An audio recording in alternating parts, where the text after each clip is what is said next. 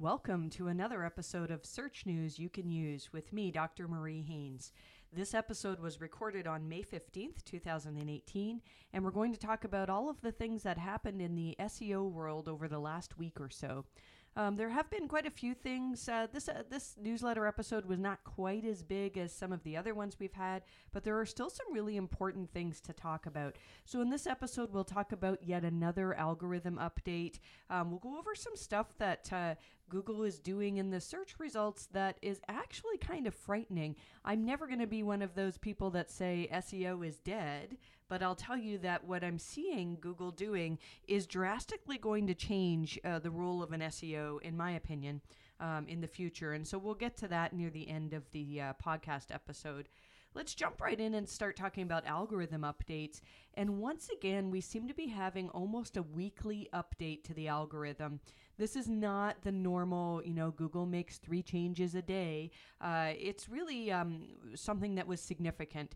I noticed that when I was reviewing the Google Analytics data for the sites that I have access to, which are quite a few sites over the years that have given me Google Analytics access, there was something significant that happened on around May 7th or 8th. Now, this is a really tough one to pin down because there are some sites that are seeing changes as early as May 4th and as late as May 9th. And every single one of these sites that we reviewed that has seen changes was a site that was affected in some way by a recent algorithm update. And so if you've noticed that things have dropped or perhaps improved around May 7th or 8th, I'm guessing that you probably also saw changes on either April 30th or another algorithm update around this time.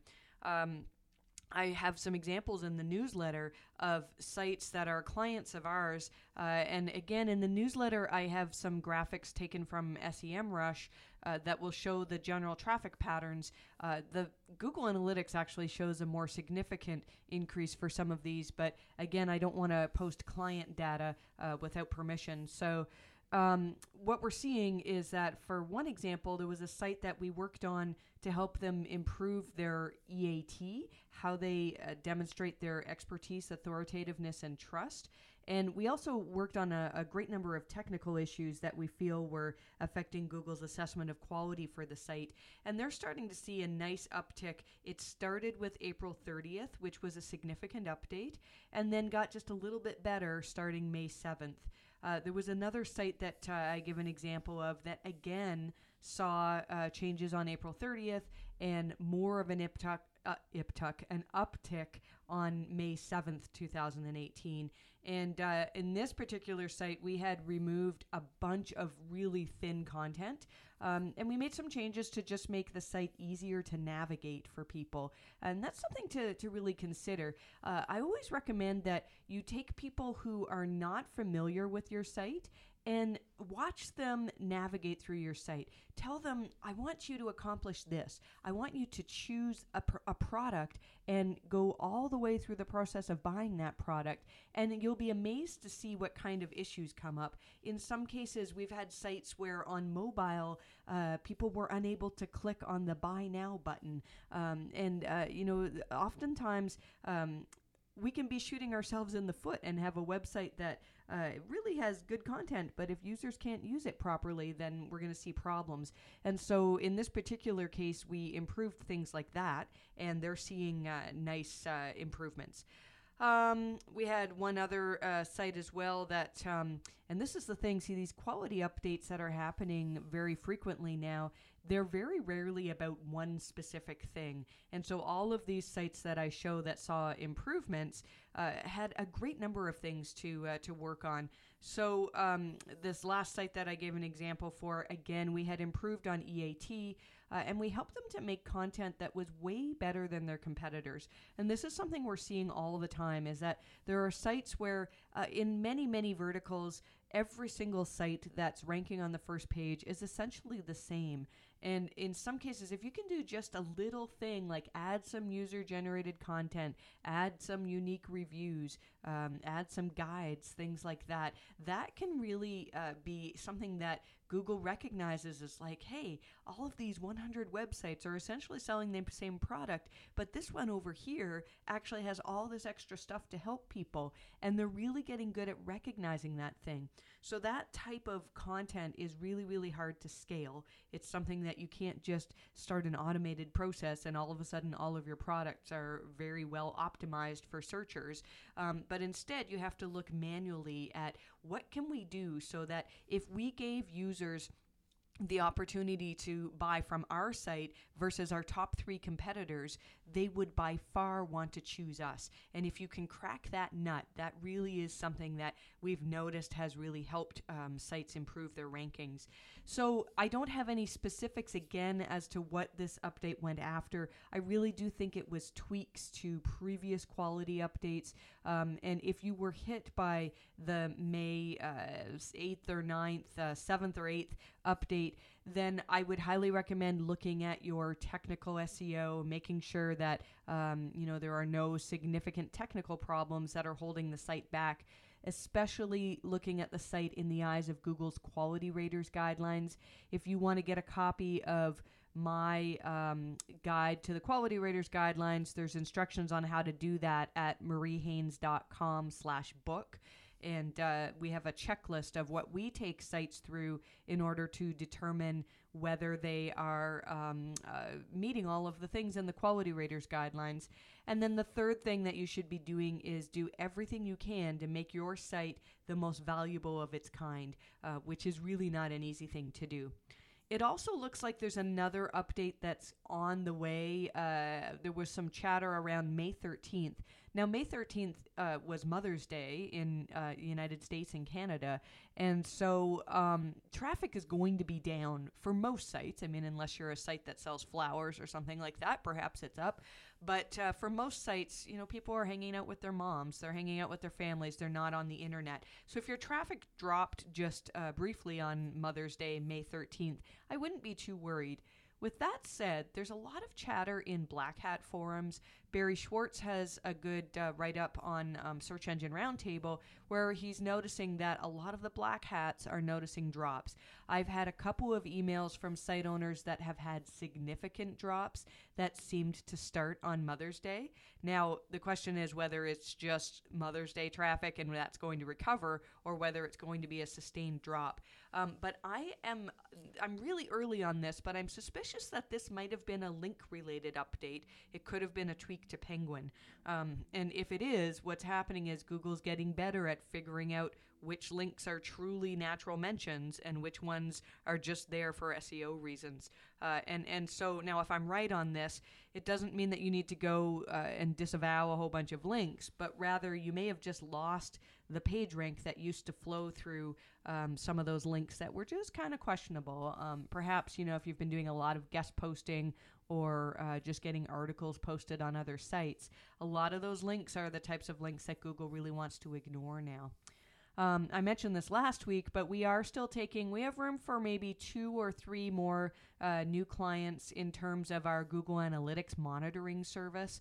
This is a service where we will check your site by hand every week, look at your Google Analytics, and tell you our opinion on whether you've been affected either positively or negatively by any of the latest algorithm updates. It doesn't include consultation one-on-one to help you get out of those changes. Rather, it's a monitoring service to tell you whether you have been hit or not, and we can give you some general advice on the types of things that this algorithm update is going after. So if you're interested in that, you can reach me at mariehaynes.com/contact. And like I said, we don't want to take on too many new clients at this point because it's a new thing for us. But so far, the feedback that we've had has been really, really good. And so we're going to hopefully continue with doing this and opening it up to everybody soon.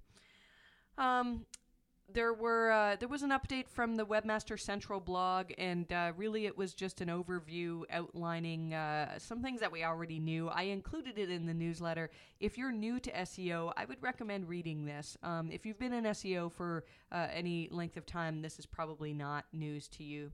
I did write a little bit more about the GDPR, the General Data Protection Regulations, and it's still super confusing.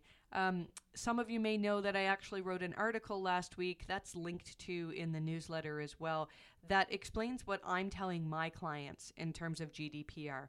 Now, most of my clients are not based in Europe, and this regulation is supposed to be about European citizens. The problem is, though, that if your website sees any traffic from Europe, you could be subject to this regulation. And I don't understand how a European organization can potentially fine my company, but there are all sorts of things in place to allow that to happen. So if you send emails to people in Europe, if you track cookies from European visitors, you really want to pay attention to this. I can't give you legal advice on, whether you need to be changing things. Really, every business should be consulting with your attorney on this. But I know a lot of you, you won't do that for various reasons. Some of you are just starting out and maybe don't have the funds for an attorney. So what I've written in this article is basically what I'm telling my clients. The most important thing in this article, in my opinion, is about Google Analytics. So most of you have probably received an email from Google saying, if you don't do a change, you're potentially going to lose some data. And they've made changes so that after 26 months, you will lose any personally identifying data. So, for example, if you have a custom segment to maybe check for users under the age of 18 or people from a particular country, you're going to lose those segments. If you have conversion tracking that takes demographics into account, you will potentially lose those as well. And this starts in late May. And immediately you'll lose data from 26 months ago. So if you, and this is the thing where it gets tricky legally, because you may need to set that so that you forget that data in order to comply with GDPR.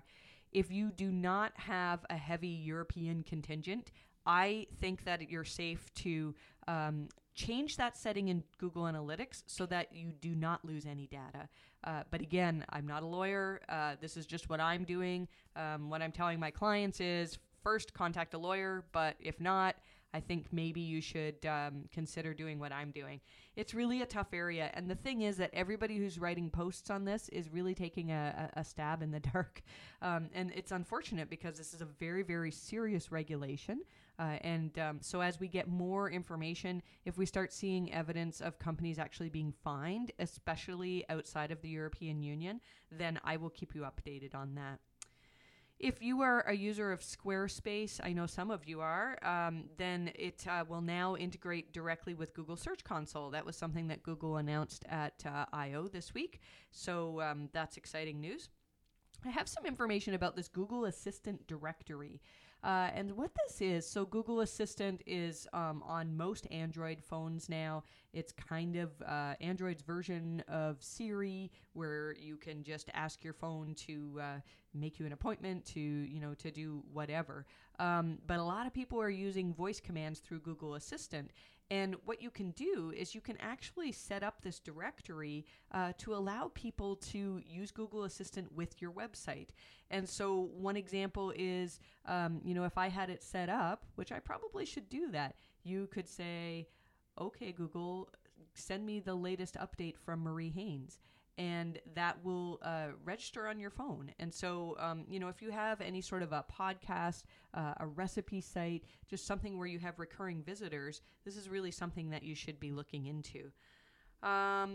Let's see, Google updated their image posting guidelines. They dramatically changed the entire page. So usually when we have an update like this, what I like to do is use a tool to tell me what words on the page have changed, and pretty much everything has changed. But I read through it, and I don't think there's anything terribly exciting in here that you need to pay attention to.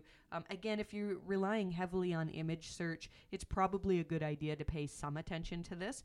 One thing that I thought was interesting was that if you have adult images on your site, Google highly recommends that you put them in a separate place, like perhaps a directory that is just for adult images.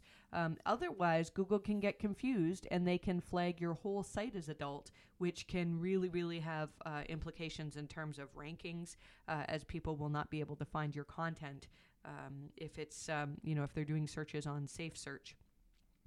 We have some information on local SEO. Joy Hawkins had some information from Google I/O on a new Explore tab and also Your Match, group planning, and For You, all parts of Google Maps. This is fairly early in our discussions on this right now, but it sounds like, for example, the Your Match feature will take you to just the listings that Google thinks are tailored to you. And I think that's kind of interesting. I think Facebook already does a pretty good job of this. I know when I was in Seattle a little while back, I got a notification from Facebook saying I was looking for a restaurant, and somebody said 3 of your friends have liked this restaurant. And that's a great recommendation, right? And I could see my friends. I could see they were people who weren't even from Seattle. They'd just been to conferences there. And their recommendations mean a lot. I would imagine that Google can do that too. And that's kind of creepy, right? If Google's saying they know what restaurants I was in when I was in Seattle because I had my phone with me and I had my location preferences on. And apparently, even if you have your location preferences off, Google just stores all that stuff. And then the moment you turn it on for, to use Google Maps or something like that, it just all gets stored. So if you're using an Android phone, Google knows exactly where you are. And they can use that for all sorts of information. I also think, I've talked about this in the past too, but this is important for local businesses. You want people with phones to come visit your business. You want to make sure that your PIN is in the right place on the map so that when we were at the dentist the other day and I got a notification saying, hey, are you at such and such cafe? Because they thought I was next door. And so I said to the dentist, we should get in there and move your PIN. It was in the wrong spot. And so the dentist was not getting credit for all the visitors going there. And I think for certain that Google uses this information in rankings. So if there's one particular dentist, for example, that gets twice as much traffic, visitors, customers, people with bad teeth coming to this business as opposed to one down the other side of town, then Google's probably going to recommend the one that people tend to go to. So those are all things that you need to consider when you have a business like this, a local business. Google Posts. I blab a lot about Google Posts. If you are local at all, you need to be using Google Posts. You can now put a video on Google Posts. And I know it's probably going to be hard to get some of your clients to record video. People, unless you're a teenager, a lot of people just don't like being on video. And so I would just tell your clients, it doesn't have to be professional quality. Just get your phone up and tell people, hey, this is why you should use our business, and then use that as a Google post. And I think that that's something every small business should be doing. I put this in the newsletter, although it's not really it's SEO news. Google Assistant is soon going to be able to make phone calls for you. And so at Google I/O, they gave an example of the Google Assistant actually calling a hair salon and conversing in a very fluent way with the person at the hair salon making an appointment. So this is something that eventually, I think we'll have to pay attention to, especially if you tend to get a lot of phone calls from clients. We'll have to make sure that I don't even know how we'll optimize for that, but I think that's something for us to just keep an eye on. Apparently now we should be getting notifications once we have a review response. So I think the idea is if somebody leaves you, right now if somebody leaves you a review on Google My Business, you already get an email. But if somebody responds to that review, that's where I think the new notification is. So apparently the notification is sent out 5 minutes after the response is posted. I haven't seen any of those yet, but it sounds like that's what's happening. A couple of other things. Those were all things that are in the free version of my newsletter. Again, if you want to get the newsletter, there's a link in the description on my YouTube video. If you want to go to my YouTube channel and subscribe, you'll get all of this stuff in video format.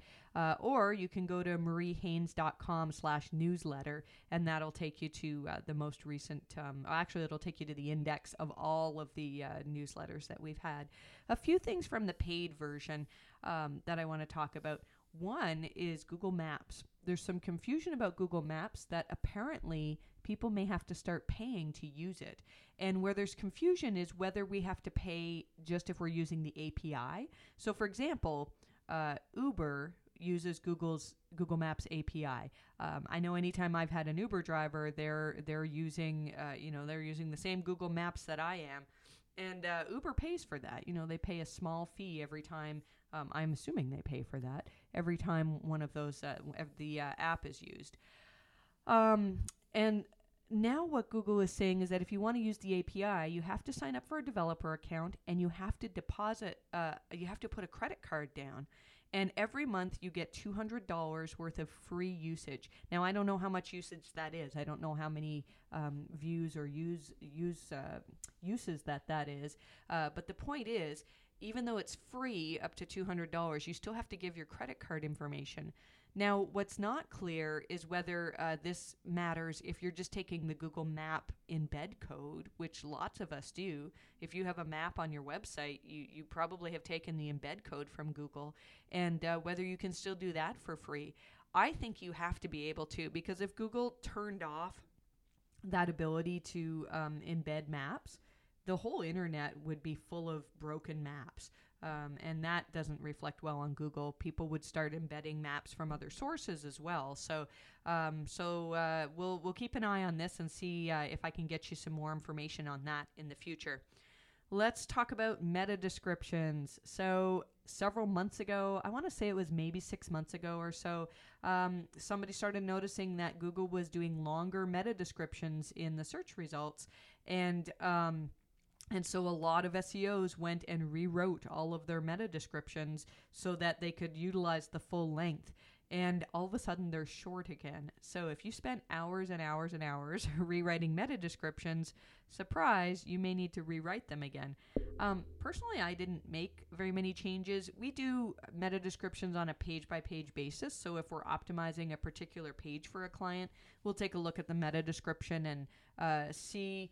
What we're trying to determine is how a user would interpret, if maybe the competitor says, oh, we have a big sale on this week in their meta description, and we don't have anything about that. Maybe, we make changes in our meta description.